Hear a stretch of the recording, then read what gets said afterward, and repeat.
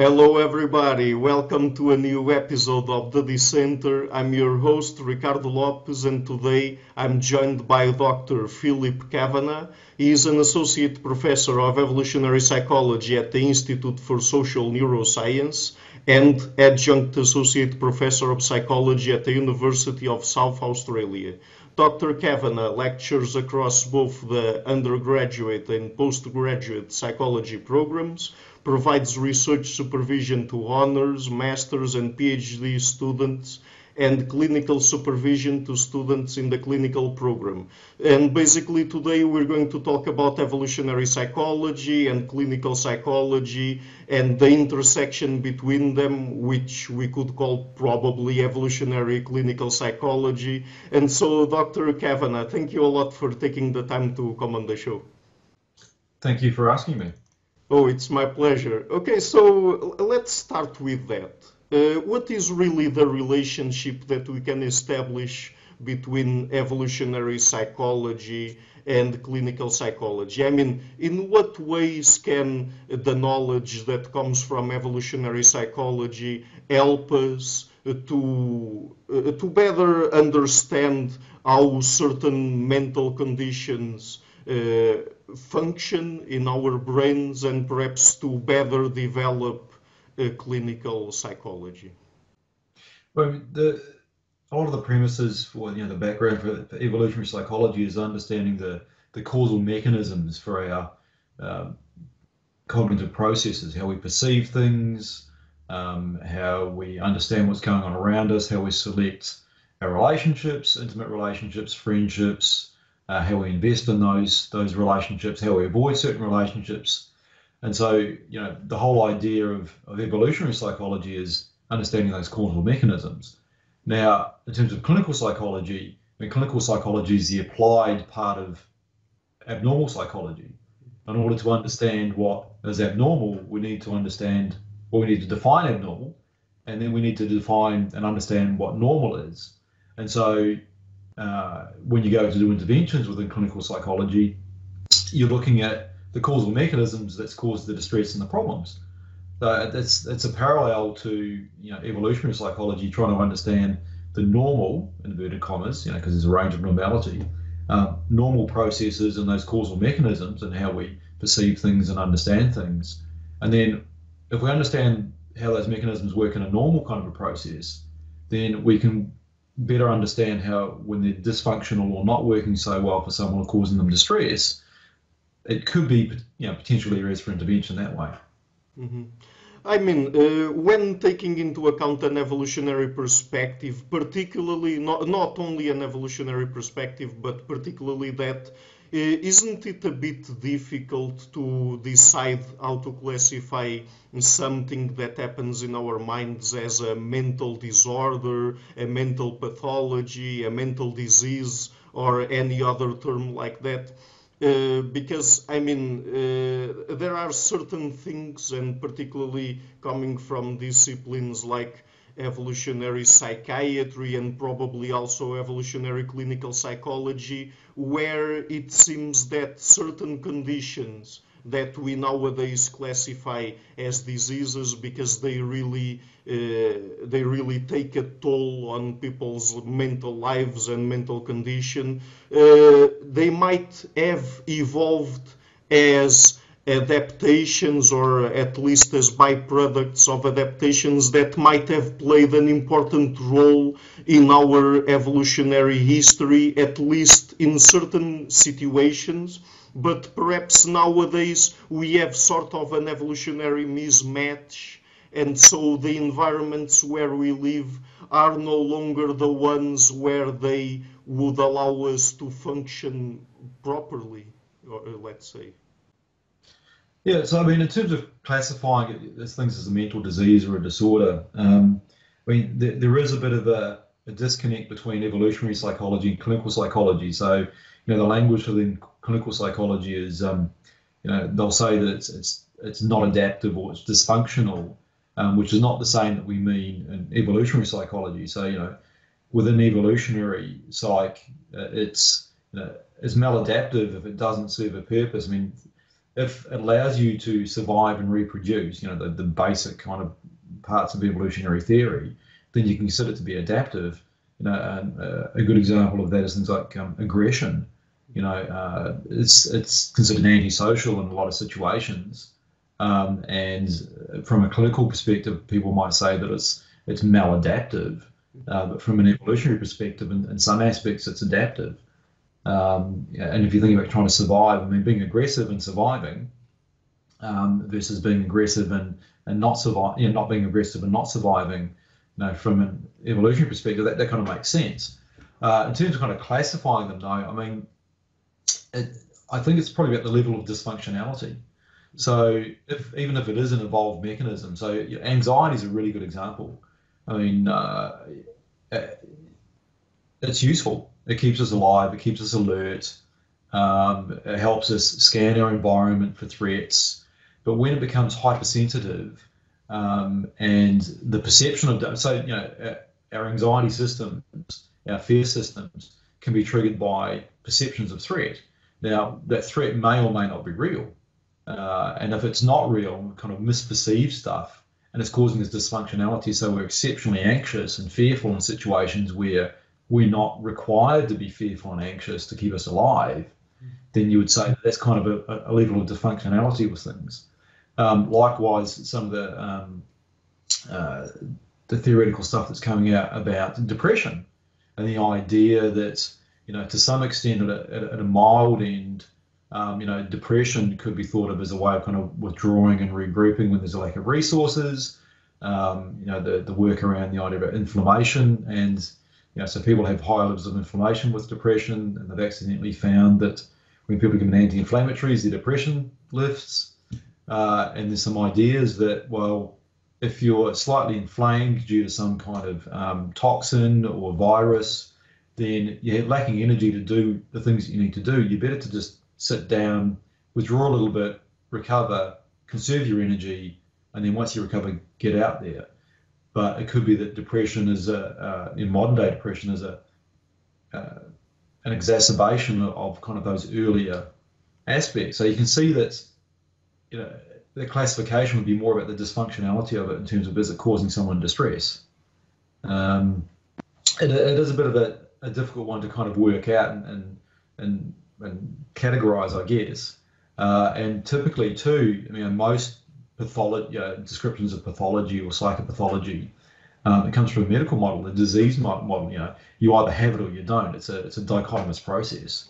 The ICD-10 or the ICD-11, which is coming out shortly, the DSM-5, the categorical classification systems, and you have so many criteria, and you meet the criteria for the disorder, and then you either or you don't. Similar to medical problems as well. You either have the disease or the virus, or you don't. Whereas with an evolutionary kind of perspective, it's, well, we don't know whether it's adaptive. We don't know whether something is an adaptation or whether it's an adaptive response until after the fact, not before the fact, because you don't know whether it's going to be helpful until it's happened. Mm-hmm. So one is kind of before and one is after, and it comes down to that level of dysfunctionality, I think. Mm-hmm. Right, but there's still that element always present of evolutionary mismatch, right?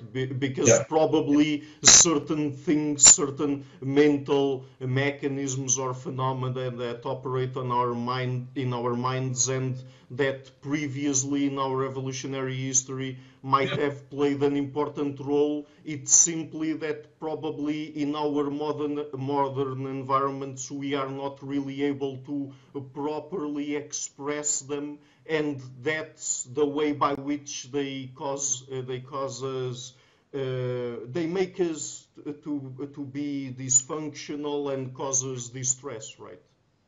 Yeah. And actually social anxiety disorder is a good example of that. I mean, the whole idea of social anxiety disorder is being anxious that when you're in social situations that people are judging you and perceiving, having negative perceptions about you. So there's a social judgment. It's around people that you don't know. People with social anxiety disorder most often can go and tolerate social situations with a friend or a close friend or family member. They can do small groups, 2 to 3 people. And if you go back, I don't know, 10,000 years, it would have been reasonably adaptive to be anxious or wary of strangers. And now we go to malls, trains, trams, public transport, airports, where you're completely surrounded by strangers. And a lot of people do this on a daily basis, and they're not scared. Whereas, like I said, say 10,000 years ago, you would have been right to be scared because you don't know what's going to happen.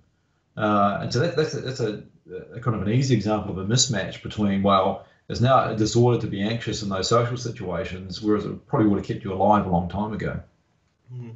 And that's very interesting because now that you refer to that example of people walking around constantly in contact with people that they don't know, that are anonymous and strangers to them, I mean, wouldn't it be, shouldn't we expect perhaps that even the levels of mental disorders that we have in modern societies to be even higher than that? Because I mean, people constantly living in an environment that they were not evolutionarily adapted to. I mean, perhaps we focus a lot on the fact that we have really high prevalence and incidence of certain mental disorders, but perhaps from that perspective, at least some of them are low because I mean it's really amazing how people can deal with these sorts of novel information and environments without breaking down even further, right? Well, yeah, but I mean that's the amazing thing about the human mind is that it's plastic and it's adaptive. So, over the thousands of years that we've started to move towards kind of larger populations and cities and living with, millions of people around us, um, people that have survived have managed to be able to cope with that stuff. And then they've had kids that have managed to cope with that stuff. And we know that, especially for things like anxiety, there's a reasonable heritable component there. And we know that there's personality components that are associated with that as well. So, higher levels of neuroticism are often associated with higher rates of experiencing anxiety and developing anxiety disorders. So if you've got history, you've got family histories where they've managed to kind of navigate those environments and be okay, there's a good chance that offspring are going to be okay and likewise. Whereas if you've got family members who have higher rates of anxiety disorders, maybe slightly neurotic, you've got that shared environment, they're a bit more wary about strangers, then they might end up developing, anxiety disorders or social anxiety in those situations as well. But I think, we have this plasticity, we can adapt. I mean, that's why we've managed to kind of conquer every corner of, well, not that the world is square, but every aspect of the world. There's not a part of the world where we haven't been able to live in different types of societies and interact with different people. But there probably is some deep-rooted mismatch somewhere along the line with, what our early, social engagement cognitive mechanisms were for, and then the kind of, potentially being overloaded now by the amount of information that we're getting, on a daily basis, potential threats. Now, even just walking around a large city, the amount of strangers that there are, the amount of, dark corners or, traffic and everything else that happens. There's a constant, stimulus overload. Mhm. Yes, I mean, there are lots and lots of things in our modern environments that really are very far apart from what we were exposed to during most of our evolutionary history. Like, for example, we tended to live in groups of up to 150 people, and we knew all of them and interacted with all of them, and we lived in natural, open environments. And we also, I mean, even the technology we deal with and the information we deal with nowadays, we have to learn lots of things in school that weren't really that useful to us during our evolutionary history, and particularly things like maths and science and reading and writing. I mean, it's also to be expected that people would have at least some difficulty in dealing with those kinds of things and learning them, because our brains are not really predisposed to deal with these sorts of environments and acquire these sorts of information. Correct. Yeah, yeah, and that's things are a lot different than when we first started interacting. And another one, kind of thinking what you were talking there was say like sleep wake disorders as well. So we talk about technology. I mean, I'm sitting here with a bright light on my face that you can see, but we know that bright lights and screen time um, disrupts our circadian rhythms. And yeah, and changing our sleep wake cycles, just it affects mood and all sorts of things. And our circadian rhythm is so tied to just the environment. Sleeping when the sun goes down and waking when the sun comes up. And it's things like what used to be called seasonal affective disorder, but major depressive disorder with seasonal patterns is tied to the environmental aspects. Even complex disorders like bipolar disorder. There's a suggestion that sometimes they're a bit more hypersensitive to circadian rhythm changes. So when there's a decrease in sleep, or if they do a long haul flight and experience jet lag, it's more likely to push someone into experiencing a manic or a hypomanic episode. And that's all tied back to a sleep wake cycle. So modern technology and the environments influence those things pretty dramatically. Yet we evolved to kind of, like I said, sleep under the stars and go to sleep when it was dark. Mm-hmm. Yes, and I mean, apart from that, there are also aspects of technology that we can use nowadays to try to avoid dealing with certain issues. Like, for example, since nowadays we have access to social media and online games and things like that, I mean, it's very easy for people to suffer, for example, from social anxiety to try to close themselves in their bedrooms or in their houses or something like that, and to just try to live in a closed space where they can sort of simulate social interaction with other people in some way or another. Correct. Yeah. I mean, you're right. I mean, things like agoraphobia. It's possible now to order your groceries online, to buy all your clothes online. You don't need to leave the house. In fact, you can even work from home with the internet. So you never get a chance to expose yourself to the outside environment and realize that actually it's not as dangerous and it's not as trapping as what people with agoraphobia often think or feel. And one of the therapies for things like agoraphobia is exposure work and helping people regain their ability to be in those environments and help them down-regulate their anxiety. If they're stuck in a house, they never get a chance to experience that. So they don't get out. Whereas before, I mean, while agoraphobia's been around for a long time, but you would have been more forced to get out and do stuff. I mean, it's much easier now to hide. And even now, when you're saying about technology, the ability to just kind of distract yourself and not get involved with things if you're distressed, just avoid social media, and the research around people seeing everybody's nice lives on social media and then impacting on their mood and thinking, well, their life's not that great. It's a perception of, they're making a comparison between their life and someone else's life, but what they're seeing is not real.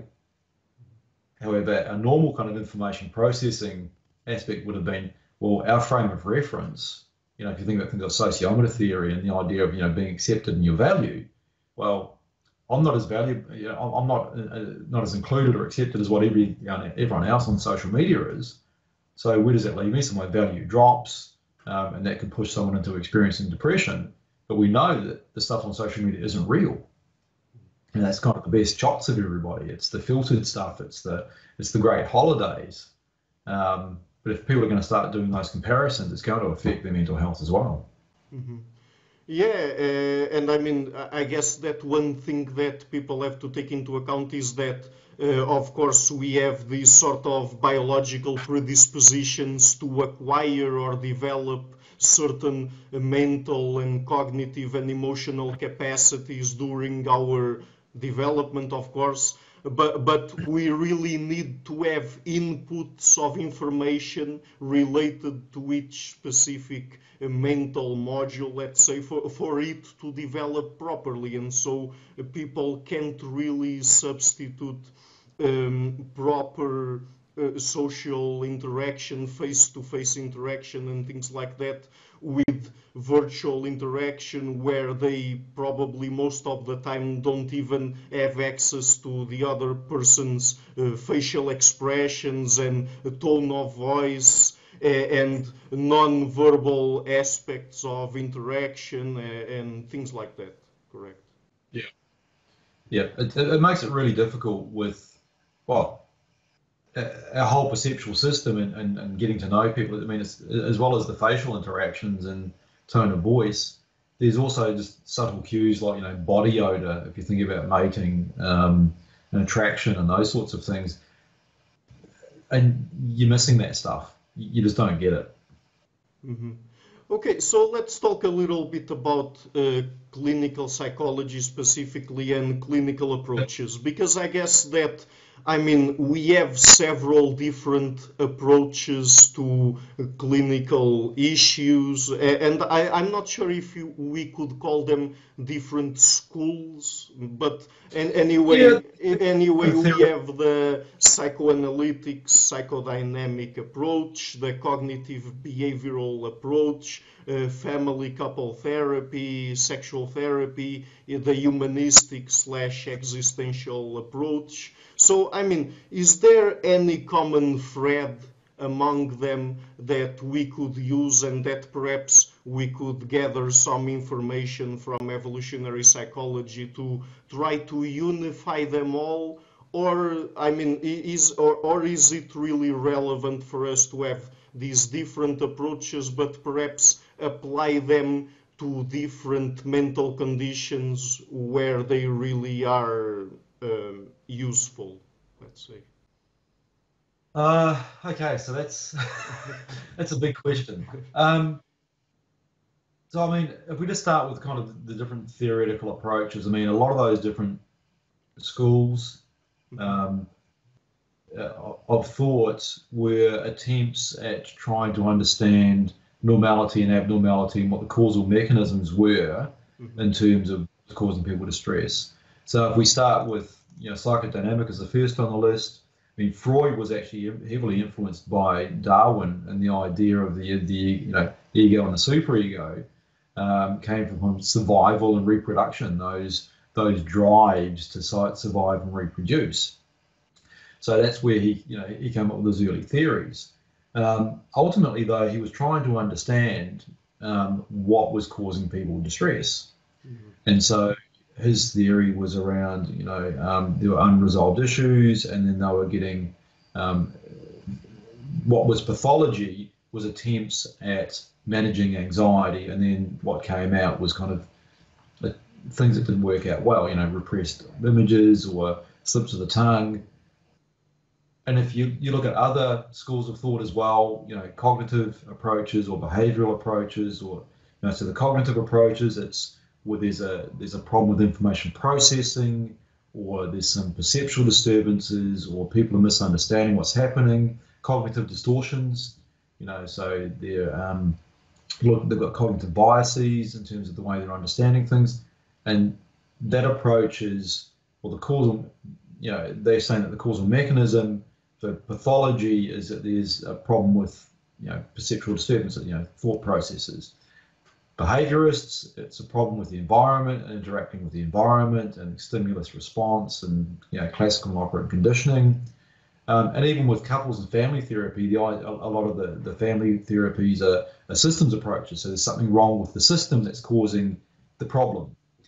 I mean, the key part of all of those approaches is that they're trying to determine the causal mechanisms that lead to experiencing psychopathology. And then what they're doing is they're that's their point of intervention is, okay, this is the part in the causal chain, this part of the mechanism here that's not working. So that's what we're going to address in therapy. If you think about that's the common thread, and I think that's the commonality too with evolutionary psychology is what are the causal mechanisms, and then how does that manifest itself in terms of our behaviors, our cognitions, our interactions with others, and yeah, that's where you can use I think you can use the evolutionary approach and merge it with some of these other therapies. I mean, I don't know if it'll ever become a unified. I mean, I'd like to think there's going to be a unified approach. I mean, Beck recently suggested kind of a unified approach to depression, where he included evolutionary psychology as part of the theory. But sometimes they come from completely different background in terms of thoughts. I mean, behaviorists, there's not many behaviorists around these days, but nothing existed inside the black box, which was your mind. It was all the environment. And cognitivists were a reaction to the behaviorists. So I don't know if we can unify it from that kind of a perspective. And the cognitives were a reaction, and the behaviorists to the psychodynamic and psychoanalytic. So I don't know about kind of pulling them all together, but I think the common thread is trying to attempt to understand the causal mechanisms and how they play out and manifest in what we call mental health disorders or psychopathology or some kind of functional interpersonal distress. Mm-hmm. Yes, I also asked you that because I guess that not only from a clinical perspective, but probably mostly from a scientific perspective, one of the criticisms that is put forth when it comes to clinical psychology is that people say that it doesn't really have any core theory that is common to all the Yeah, approaches, right? that can be a problem, and even the disagreement around classification systems and how things get classified and diagnosed. I mean, every time there's another version of the DSM that comes out, you get people supporting and not supporting, and then it leads to more research. I mean, at the very least, though, it is leading to more research and people developing models and testing models. So the scientific process is happening. Um, the thing, though, I mean, psychology is a relatively young science compared to some of the older science. When you think about physics and chemistry and biology, they've been around for much longer, and it's just I think it's going to take time for clinical psychology to start integrating some of these other things. And one of the things that I've noticed over the years, I mean, I started my research here in personality and social psychology within a kind of evolutionary framework. And then every time I go and prepare for a lecture in clinical psychology, I come across something, well, actually, it's strange because they discovered that, well, they knew about that in social psychology 10 years ago. How come we're only just finding it now in clinical psychology? And I think part of it too is the applied nature of it, because it's the application, whereas a lot of other branches of psychology are theoretical and they're not applying things. So there's always a delay when you've got theory and then application. It's the same with the other sciences as well. And I think eventually it'll catch up, but it's just going to take time. Mm-hmm. Yes, I mean, perhaps sometimes it's also the case that things coming from academia, they are not straightforwardly applied in a clinical context. Like, for example, I've had Dr. Robert Plomin on the show, and he's one of the most prominent figures in behavioral genetics. And I mean, from behavioral genetics, we know that probably most conditions have, at least to some extent, a genetic basis to them. But I mean, even if we know that, if we have that knowledge, and even if we were to identify the complete set of genes associated with each condition, I mean, how would we apply that in a clinical context directly? Yeah. I mean, would we be doing a genetic profiling or something like that? And how, right, that's a bit difficult, right?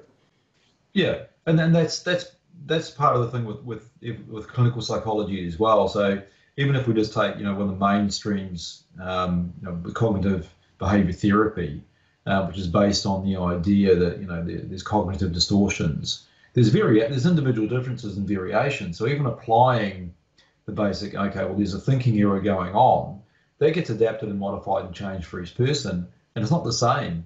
One person will have their own versions of thoughts, and so it's not so much of a easy switch on and switch off aspect. There's a degree of individual differences in how these things get applied. So that variation adds to the problem as well. Yeah. Yeah, and even the fact that perhaps in a clinical context, professionals have to rely a lot on people's reports, and I mean, Yeah. people forget things. People think that some things are important, and they don't care Yeah. to mention others. And perhaps it's a bit difficult for most people even to talk about what happens in their minds and things like that. So I mean, it's a very indirect approach, right? It is a very indirect approach. You can only do what you can do based on the information that you're given. And if it's largely self-report, even if it's family member or a significant other report, there's still going to be a degree of kind of subjectivity in what they're telling you. And if they can't access their thoughts, or they're not aware of what's going on around them, I mean, and people have varying degrees of insight as well.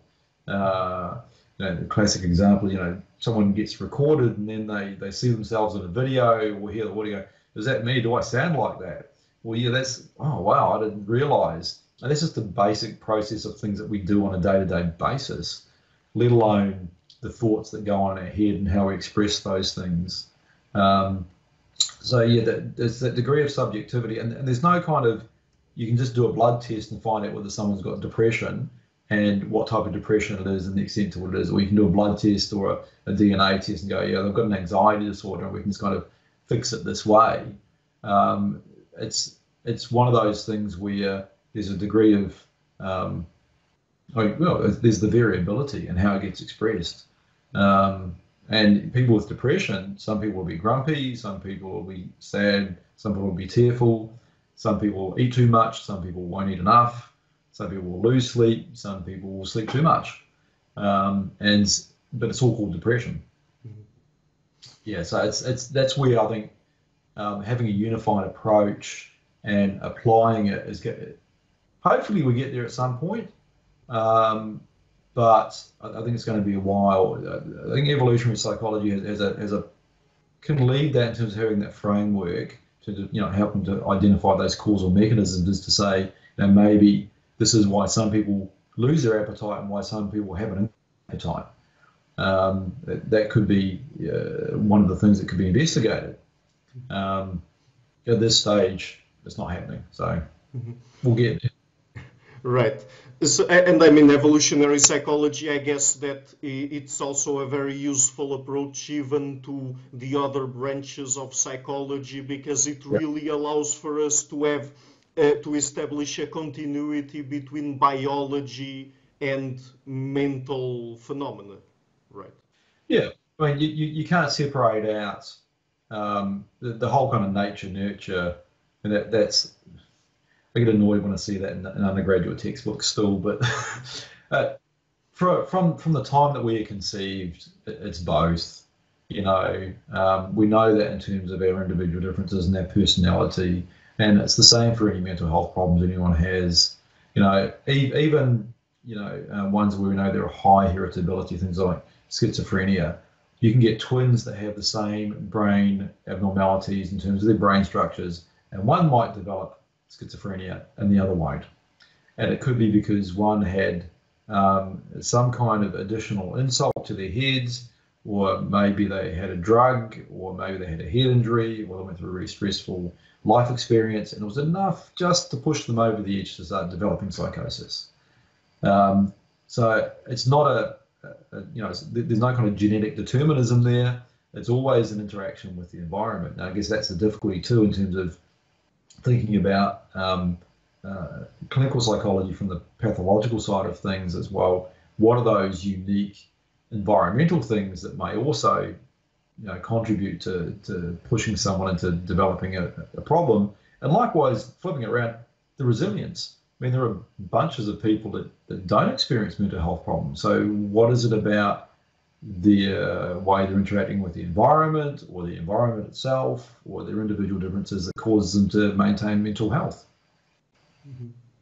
Right. So just before we move to the next topic, let me just go back for a moment to the issue about relying on people's reports in a clinical context, because I mean, at a certain point there you refer to the fact that some people are more insightful and others less insightful. But I mean, even if people were to have an intellectual background in psychology and things like that, I mean, we couldn't also rely that much on their reports, because particularly very intelligent people could also use that information to sort of rationalize their behavior and what's happening in their mental lives, right? Yeah, to some extent. I mean, I guess that's where the art comes in with clinical psychology. I mean, a skilled clinical psychologist or psychiatrist will be able to pick up that someone's kind of rationalizing or intellectualizing what's going on. Um, so there's kind of an art form to it. What I think it comes back to experiential stuff. So the more clients someone has seen, the more experience they've had, the more likely they're going to pick up on someone sitting in front of them. Not quite, things don't quite add up with how they're presenting and what they're saying. Um, but degree of insight can also just be tied somewhat to kind of intellectual capacity. If someone doesn't have the ability to reflect or self-reflect, or some people, we know there's individual differences in things like empathy. So, people high on levels of psychopathy have less levels of empathy. People at higher levels of narcissism like to manipulate people a bit more grandiose. It's going to change their self-reports. And it's so part of that insight is if they have enough insight to be able to manipulate it, or whether they don't even have the insight to be able to express what's going on for them. Mhm. Okay, so let me now ask you about a paper that you published last year in Frontiers in Psychology that is titled Are Expectations the Missing Link Between Life History Strategies and Psychopathology? Because you refer to a very interesting aspect there, and I'm going to quote you now and ask you to explain it. So, despite advances in knowledge and thinking about using life history theory to explain psychopathology, there is still a missing link. That is, we all have a life history strategy, but not all of us develop mental health problems.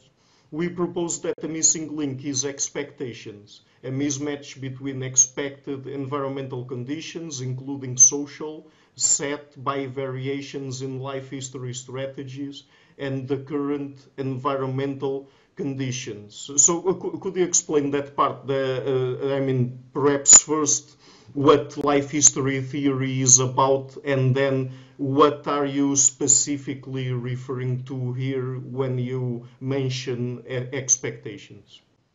Okay. So in life history theory at its core, it's a behavioral ecology theory that came from evolutionary psychology. And it was developed to explain variations across species in terms of the morbidity, mortality, and how that was related to the number of offspring that they produced and the amount of energy or resources they invested in those offspring. At the basic level, it's, well, if there's a high chance of you or your offspring dying early, it's the most fitness maximizing kind of strategy is to have a lot of offspring and then just kind of hope by numbers only that some of them survive. But as part of that too, because all organisms want to survive and reproduce, it's, well, if there's a high chance of death due to infection, virus, predation, you need to get to that developmental trajectory through that developmental trajectory quickly to a reproductive age and then reproduce. So that's at the faster end of the spectrum. And you see that in species like rabbits, rats. They have a quick life cycle. They produce a lot of offspring, and then they're at reproductive age pretty quickly, and then they reproduce again. I mean, you think of it from that kind of a perspective. At the other ends, where you've got the slower strategy species, they invest more heavily in their offspring. There'll be they'll have fewer offspring, there'll be a greater spacing in between the offspring, and the offspring will have a slower developmental trajectory. So a good example of that is things like elephants, or even more recently, a couple of years ago, the Greenland shark, which apparently doesn't reach puberty till about 120 or 125 or something, that's a long time to reach puberty. But a lot of it, it's the environmental pressure in terms of what are the chances of survival and reproducing, passing on. Now, life history theory was then brought into psychology with evolutionary psychology. So, well, there's cross-species differences. Are there within-species differences? So is it the case that early environmental pressures, is that going to push people to developing earlier? Are they going to, if there's a higher risk of mortality and morbidity, are they going to get pushed into an earlier developmental window, go through puberty earlier, reproduce earlier, invest less in their offspring, similar that you see in other species, the cross-species differences. And at the other end, the slower end of the spectrum, people have kind of a stable environment. There's less chance of them dying due to disease or conflict or anything else that's going on. Do they tend to invest more in their children? Do those children or those offspring develop slightly later and have more of a future-oriented focus? And that's where life history theory and life history strategies have been incorporated in kind of humans as a species. So that's the strategy side of things. So we all have a life history strategy. Species. It's just one of those things. One of the things that I realised over a number of years with my clients is I started to kind of repeat myself. I was saying, what do you expect? So the report on something that happened, an interaction, or a way they perceive something. And over a couple of years, there's a mismatch between what these people are expecting in their mind or from their behaviours and then the environment, and then either their expectations aren't being met and it's causing them distress, or others aren't behaving in a way that they want them that they're expecting and it's causing them distress, or there's a mismatch, there's a gap there. And what I was wondering was, well, we all have a life history strategy. Is it that the life history strategy that's set by our early environment? So you imagine that you grow up in an environment where there is a good chance that you're going to die early. Maybe it's unstable, there's warfare, people dying around you, or a lot of illness, a lot of poverty. It might be that, well, you get pushed into an early developmental trajectory so you can actually reproduce. Now, if you're in that environment and then you're lifted out and put in an environment where it is stable, your early environment would be, well, foreshortened sense of future. There's no point in doing long-term planning. I'm here now to survive. So building long-term relationships isn't going to be a large focus for you. It's going to be getting your immediate needs met, because you need your immediate needs met. You need to eat. You need to survive. And you're going to be a bit more directive and a bit more forceful about doing that. You don't need to do that in an environment where it's stable. There's reduced chance of you not surviving. So if you have that strategy of a foreshortened sense of future and just getting your needs met at any cost, and you then are embedded in an environment where you don't need to behave like that, the people in that environment are going to start pushing back, and you're going to start experiencing distress because you're treating people in a not very nice way and they're pushing back. Similarly, if you took someone from the slower environment where they did have long-term planning and they didn't manipulate people just to get their needs met, and they spent time building long-term relationships, and they put them in an environment where, well, everyone's out for themselves because they have to be, otherwise they're going to die.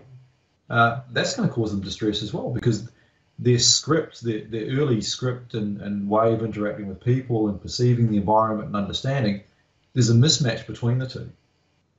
So I guess what I was wondering, and I mean, we're trying to test that at the moment, is that the cause, plus kind of a lack of plasticity and adaptability to those environments, that pushes people into experiencing psychopathology and its various manifestations.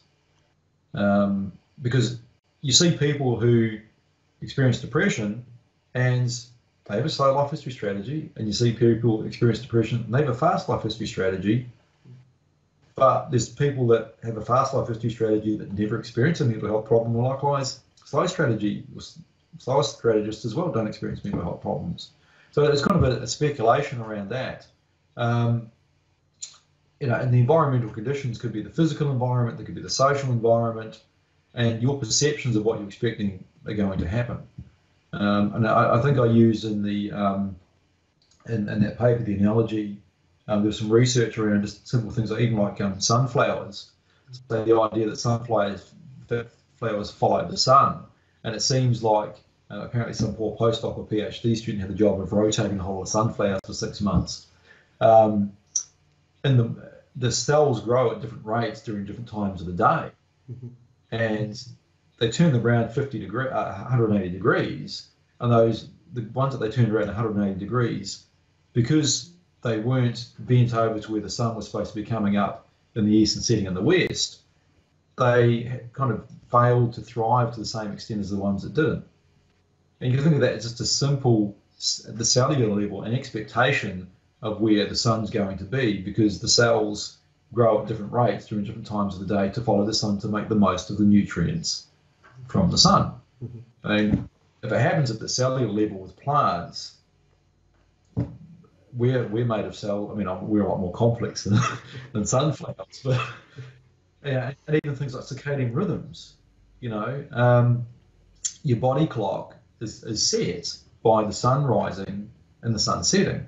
And one of the problems that NASA are facing in terms of circadian rhythms and sending manned mission to Mars is we don't follow a 24-hour cycle. It gets reset every day. And you fly, and if you fly, overseas somewhere, a long flight, and there's a time zone difference, there's a mismatch between your body clock, your internal body clock, and the external environment. And people, it can knock people around for a couple of weeks sometimes, and they feel, lack of energy, concentration and memory problems, a bit grumpy and irritable, and that's just from changing time zones. So those are kind of simple, ones there when you think about it. If our whole early environment was around, well, you're going to die early and now you're not, or you weren't going to die early and now you are, how's that going to affect our psyche? How's that going to affect our psychological systems? We're perceiving the environment to be one way, and that's all of the way that we've grown and prepared ourselves to adapt to that environment, because there is plasticity, and all of a sudden the rug's pulled out from under our feet and it's not like it's supposed to be. So at a certain point there, you referred to the fact that we have individual variation, and I guess that another very important aspect to explore here has to do with personality, because I mean, people with different personalities deal with the same information in different ways. So in a clinical context, what is the importance of us having a measurement of personality? And I mean, do you use personality inventories, like, for example, the Big Five in your practice? And what is the relevance of it? And do you use really the questionnaires, or do you try to have a look at it by evaluating how the patient behaves and what he thinks? How exactly does that go? I think it depends on kind of a case by case basis. So if I was interested in personality, I'd be using one of the clinical inventories, like the PAI or the MMPI, the MCMI. So there's a number of clinical ones that are out there. And that's more if you're looking at kind of personality pathology. From a clinical sense, when I'd only do that if there's something that's not kind of working with therapy and you're trying to work out, well, there's an individual difference here that's not quite working. Apart from that, most people, but personality is important to the extent that it's how you engage them in the therapeutic process and the extent to which you're kind of getting them to do things. So someone higher in levels of extroversion probably isn't going to present with a social anxiety disorder. And someone who's higher levels of neuroticism may very well present with an anxiety disorder. And you kind of, that's sitting in the background. But it's not something you necessarily kind of work with unless it's at the real kind of pathological end. So narcissism is kind of, when you think about those sorts of that, high levels of narcissism, narcissistic personality disorder, they might end up presenting with depression because, well, they've got these unrealistic expectations of themselves and everybody else, and then they can't be met, or it's everybody else's fault, it's never their fault, and then all of a sudden everyone's saying it's their fault, and it pushes them into kind of depression. That's kind of the vulnerable narcissism side of things. But in trying to answer your question, I wouldn't use the big five, but the personality disorders that the way they're reconceptualizing in the DSM, they're moving towards kind of traits and facets in the appendix of the DSM and trying to measure it on some kind of continuum with the understanding that you can conceptualize it a lot better in terms of levels of individual differences there. It's a difficult one. It's a hard one to answer in terms of the personality side of things and clinical. Does that kind of answer the question, or it's not an easy one to answer, I guess? Yeah, I understand. I was perhaps just asking if really it is common practice to resort to certain personality inventories like the Big Five, that is, I guess, the most prevalent nowadays, at least in personality psychology research, right? And if it really has an important clinical aspect to play or not. It does to some extent. It depends on the populations that you're seeing. So some people will use the NEO, or some of the, and they might be dealing a lot with forensic populations or personality disorder populations. So that might be the populations that they're working with specifically. So it really is kind of clinical setting contingent, and the types of presentations and presenting problems that you're dealing with that would determine the extent to which you use personality inventories. Mm-hmm. Okay, so I would also like to ask you about a very specific topic, that is self-esteem and the sociometer theory, because I guess that there are some people that apply this theory to try to explain even things like suicide or what leads people to commit suicide in certain situations where, for example, perhaps from an evolutionary perspective, they might find themselves in a situation where they are not really contributing anything to their family or to their community, and they think that they are useless, and perhaps it would be better for them to just die and to not consume resources that could be better applied on other people and things like that. So what do you think about the sociometer theory? What is it really about, and what do you think about its potential to explain things related to self-esteem and more complicated issues of suicide and things like that? I think sociometer theory is a reasonable theory. I mean, it's an evolutionary theory of self-esteem, and the premise is that self-esteem isn't something that you have per se. It's more like a gauge of your level of social acceptance or social rejection.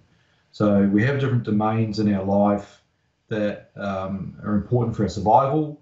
So our kin relationships, coalitional relationships, mating relationships, and we need to have some idea of our level of value or contribution within those relationships.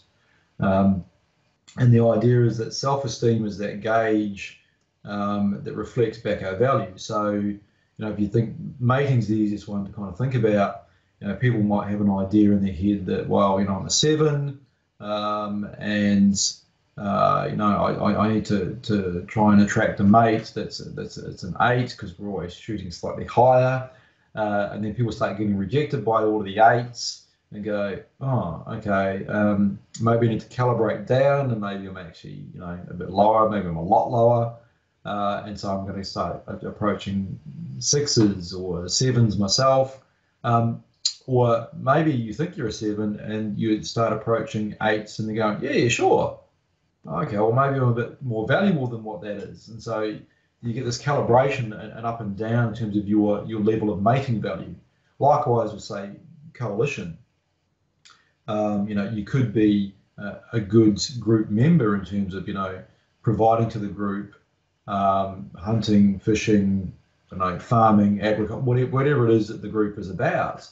And if you're underselling yourself, you're not going to be getting a good deal for yourself. So it's a kind of a fitness maximizing idea. Is everybody needs to know where they are, so you can focus your resources in the area that you're good at. If you think about coalitions, and you might be the worst person at fishing, but you're great at stalking and hunting. You're not going to invest your energy in fishing, but you need a mechanism to work out. So your fishing self-esteem, for example, you need a mechanism to kind of filter back from your environment your degree of value in that particular domain. And that's where sociometer theory kind of explains that there's this constant feedback from the environment in terms of our self-worth on those different concepts that make up ourselves. Mm-hmm. So it's useful from that kind of a perspective. And you see that play out, with in the environment. I think it makes sense, and that was, some of my early research was looking at it from a mating perspective, and sure enough, people get rejected in an experimental condition, and they decrease their perceptions of their mate value and their compatibility, and they get accepted, and they increase their perceptions of mate value and compatibility. And so from that perspective, I think it's a really useful way of thinking about self-esteem. And we know that, there's lots of research. I mean, self-esteem is probably one of the most written about topics in psychology. I mean, over 100 years worth of people writing about it and having opinions. But what we do know is that, chronically low self-esteem is associated with mental health problems like depression, but people can still have lower self-esteem and manage their lives quite functionally well. And there's dangers of things like high self-esteem. Narcissism, for example, is the extreme end. It's grandiose, inflated sense of self. And it might be nice for some narcissists to be able to take some feedback and calibrate downward a little bit to realize that actually they're not as good as what they think they are. So there's dangers to that. And then there's the idea of it kind of artificially boosting self-esteem.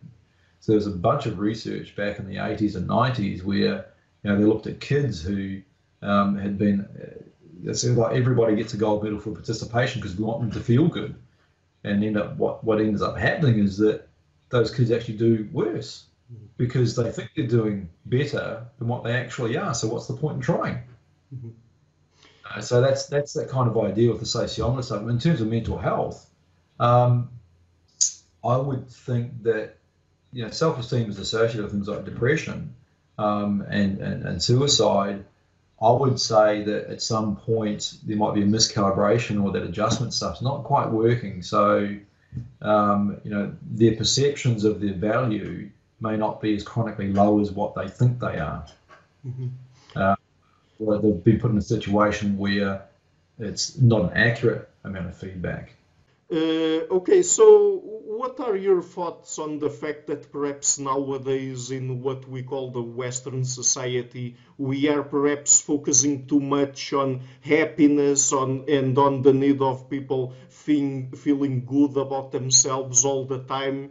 Because I guess that at least some people, when they are exposed to that idea, let's say, and they go through some phases or some situations in their lives where they feel a bit down and where they feel sad and not good about themselves. Perhaps that would in some way have a negative effect on them because they might think that there would be something wrong with them for not feeling happy and uplifted all the time. So Yeah, I mean, happiness is great to feel happy, but we can't be happy all the time. I mean, we have a whole range of emotional experiences. I mean, feeling sad and upset about having lost a loved one or a close friend or a long-term pet, it's a normal experience. No, we have a range of different emotions that have evolved over the years that allow us to communicate what's going on, how emotions are kind of social communication tools. They help us bond, they help us communicate in various ways, and they help us keep us alive and together. Um, and just in the pursuit of happiness constantly is going to be dangerous. Think about Shakespeare. Better to have loved than lost, and never have loved at all. But in order to actually have experienced that loss, you had to have experienced love. So the contrasting aspects there. Um, if you're always trying to be happy, you're setting up really high expectations for yourself that may never be achieved. And then what's your definition of happy? What are you trying to constantly pursue? As it's one of those things where I think it ends up being a bit dangerous, where people only want to experience that positive emotion at the expense of some of the other ones that are a bit more negative. But it's actually the negative ones that keep us alive. So if you're a little bit anxious in a situation, walking through a dark alley at night, it's pretty good because it'll keep you alive. You don't want to just be happy doing that. Um, it's normal to feel sad when you've had loss. It's okay to feel disgusted about something that's happened that's not nice. Something bad's happened to a friend or a family member, or the way people have been treated. It's okay to feel angry. I mean, without appropriate anger, we wouldn't get changes in politicians. We wouldn't get changes in things like same-sex marriage. We wouldn't get changes in equality for for women, for equal pay and being able to work out of the house, and that came from anger. I mean, they're all kind of normal emotions that we experience. And if you're just after the pursuit of happiness, it's people are going to end up getting themselves upset in the end because they're pursuing just one aspect of their emotional experience, and they may never achieve it. They're setting themselves up. It's those expectations that I spoke about before. Really high expectations. It's just not possible. It's not achievable. mhm. Yeah, and I mean, as you said, negative emotion can also motivate us to change our own lives if they are not that good. Because I mean, if I'm on a messy situation and I feel happy about it, perhaps I will keep doing what I'm doing and won't change anything, and Yeah. eventually with time everything will collapse, and then it's when I will feel really bad. But if I have experienced in some way negative emotion sooner, perhaps I could have done something about it. Yeah. And that comes back to the stuff with sociometer theory and self-esteem too. I mean, you get feedback, when you have a hit in your self-esteem, it's kind of little bit of a drop. It's a negative emotion, but it's corrective action. So maybe you are, not treating people so well. You're quite happy, but you're not treating people so well. and you get feedback, and you go, oh, it's not so good. So that little bit of negative emotion is going to correct things, and then you can be happy again. But you can't just be constantly happy. And an absence of happiness isn't sadness. And this is, I mean, sad and happy are two different emotions, but there seems to be some conflation of the two sometimes, where if you're not happy, you must be sad. But it's also it's possible to be happy and sad at the same time.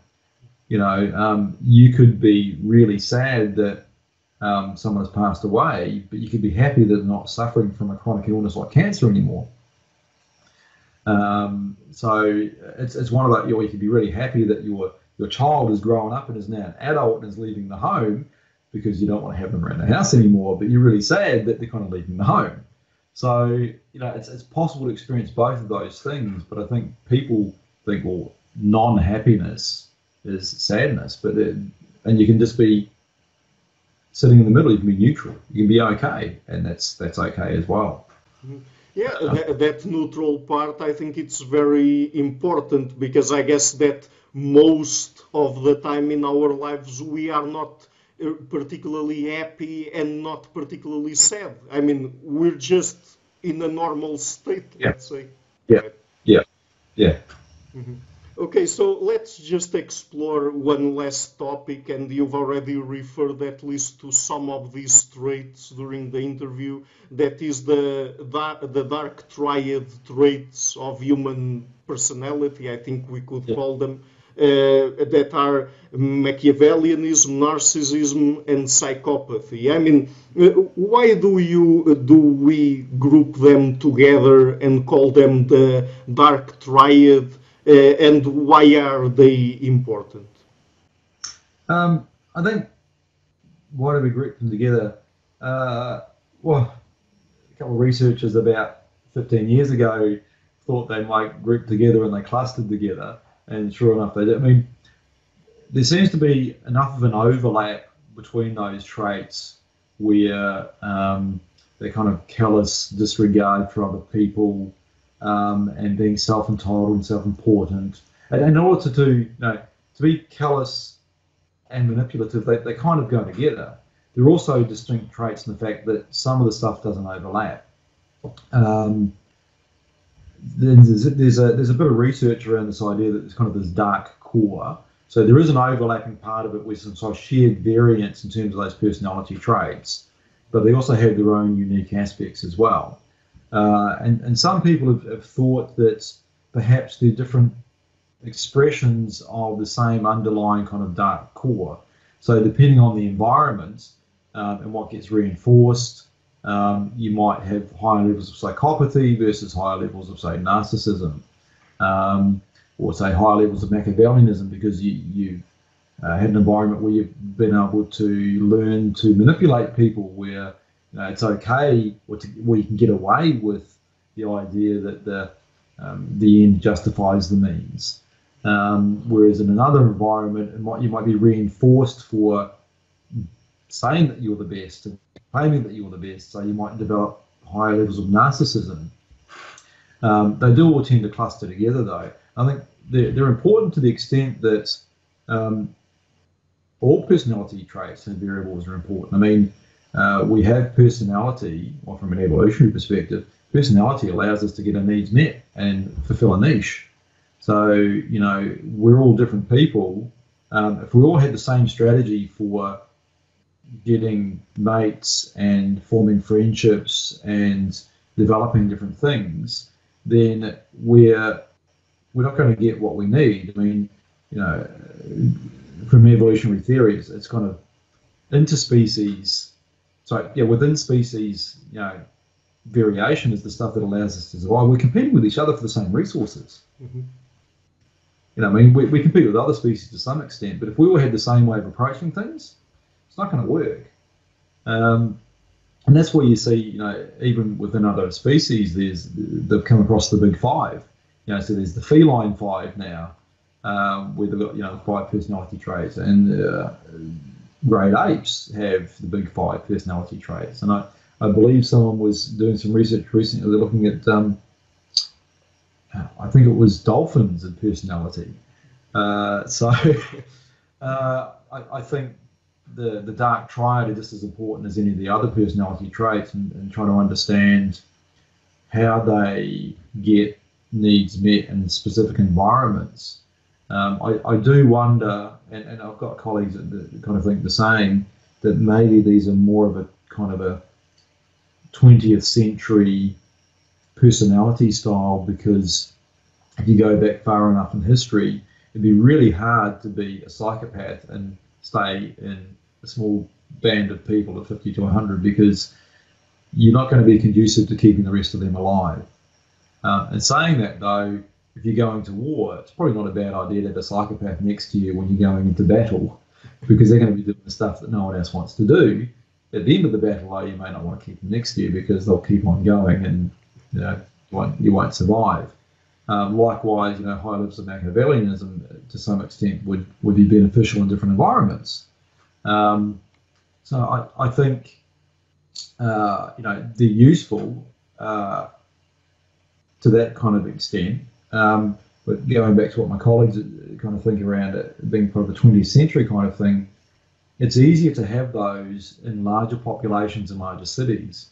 You can burn out your relationships with high levels of the dark triad and then just go to another group. When you're living in a city with, 5 million people or 10 million people, you can just kind of lurch in the shadows and just go from one group to another group and burn people out and manipulate people and not have empathy. And there's no recourse, or there's not the same degree of recourse. There's higher levels of anonymity in larger populations. And then because personality has a heritable factor, there's a good chance that, if they do have relationships and have kids, they're passing on those traits to some extent as well. Mm-hmm. Okay, so would you like to comment on a recent paper that was published by Scott Barry Kaufman, because he refers to both the dark triad of personality, but also the light triad that I think was more recently found or discovered. And the traits are Kantianism, that is defined as treating people as ends unto themselves, not mere means. Humanism, that is valuing the dignity and worth of each individual. And faith in humanity, believing in the fundamental goodness of humans. So, it seems that we also have these other three aspects of personality that also cluster together. And I'm not sure if there's some sort of interplay between the dark triad and the light triad. So what would you like to say about that? I think it's an interesting paper. I actually only read it this afternoon in preparation for today. I had it flagged in my inbox as something that motivated me to read it. Even within the paper themselves, they say that they're not the exact opposite even. They tried, I think the Kantianism, treating people as an end unto themselves, not mere means, was theoretically supposed to be the opposite of Machiavellianism, where the end justifies the means. I think in the paper itself, they found that these things aren't necessarily opposites. They're not inverses of. So the light triad is not the inverse of the dark triad, and they were making some of their findings was around things like degree of agreeableness. So there were other factors, personality facets that were involved with that. One of the things that struck me, and I know they didn't actually look at life history strategies, but they did measure child hardship. And I was wondering whether the light triad would be associated with more of a slow life history strategy, given that we know that the dark triad is often associated with a faster strategy. And it kind of makes sense too, if you think about life history strategies and building relationships. You invest in longer relationships, you look after those relationships, and that seems to be the core of part of the light triad. It's like treating people with respect and maintaining those relationships and looking after those. So I think it's an interesting idea. And I'd like to see where it's going to go in terms of research. They've only just created that scale, so I can imagine there's going to be a lot of people running around now going, right, I'm going to measure the light triad in my next lot of research. So the dark triad had its go, I think, over the last, it kind of hit its peak about 5 years ago. I think we're going to see some light triad research coming out now, so I think it'll be interesting. Yeah, I'm also very interested in that, and I will be leaving a link to the article in the description box of the interview for people to go and check it out. And so, Dr. Kavanagh, let's end the interview here, but just before we go, would you like to tell people what would be some of the best places on the internet for them to find your work?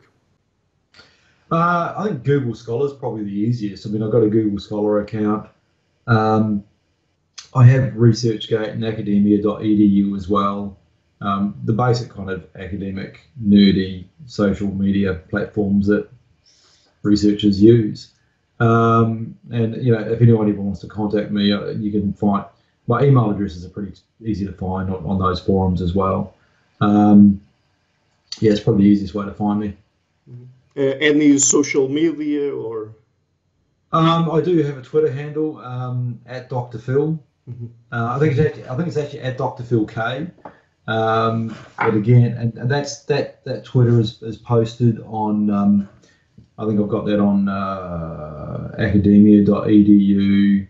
I've got ResearchGate and Researcher ID, all the normal ones, and they're all LinkedIn together, and LinkedIn as well.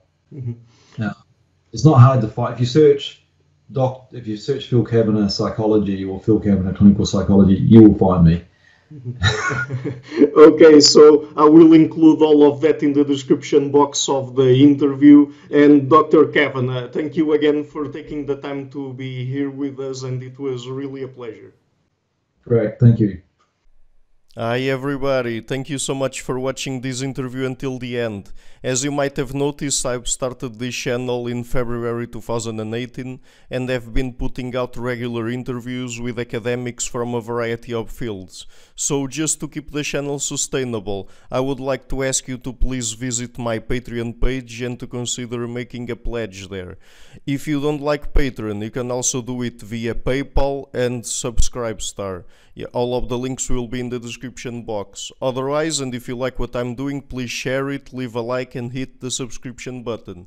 I would also like to give a huge thank you to my Patreons and PayPal supporters: Karen Litske, Anne Blanchett, Perel Galarson, Lau Guerrero, Chantel Gelina, Jim Frank, Francis Ford, Hans Frederick Sunda, Brian Rivera, Lucas Stafiniak, Sergio Condreanu, Jana Enninen, and my first producer, Izar Weber. Thank you for all.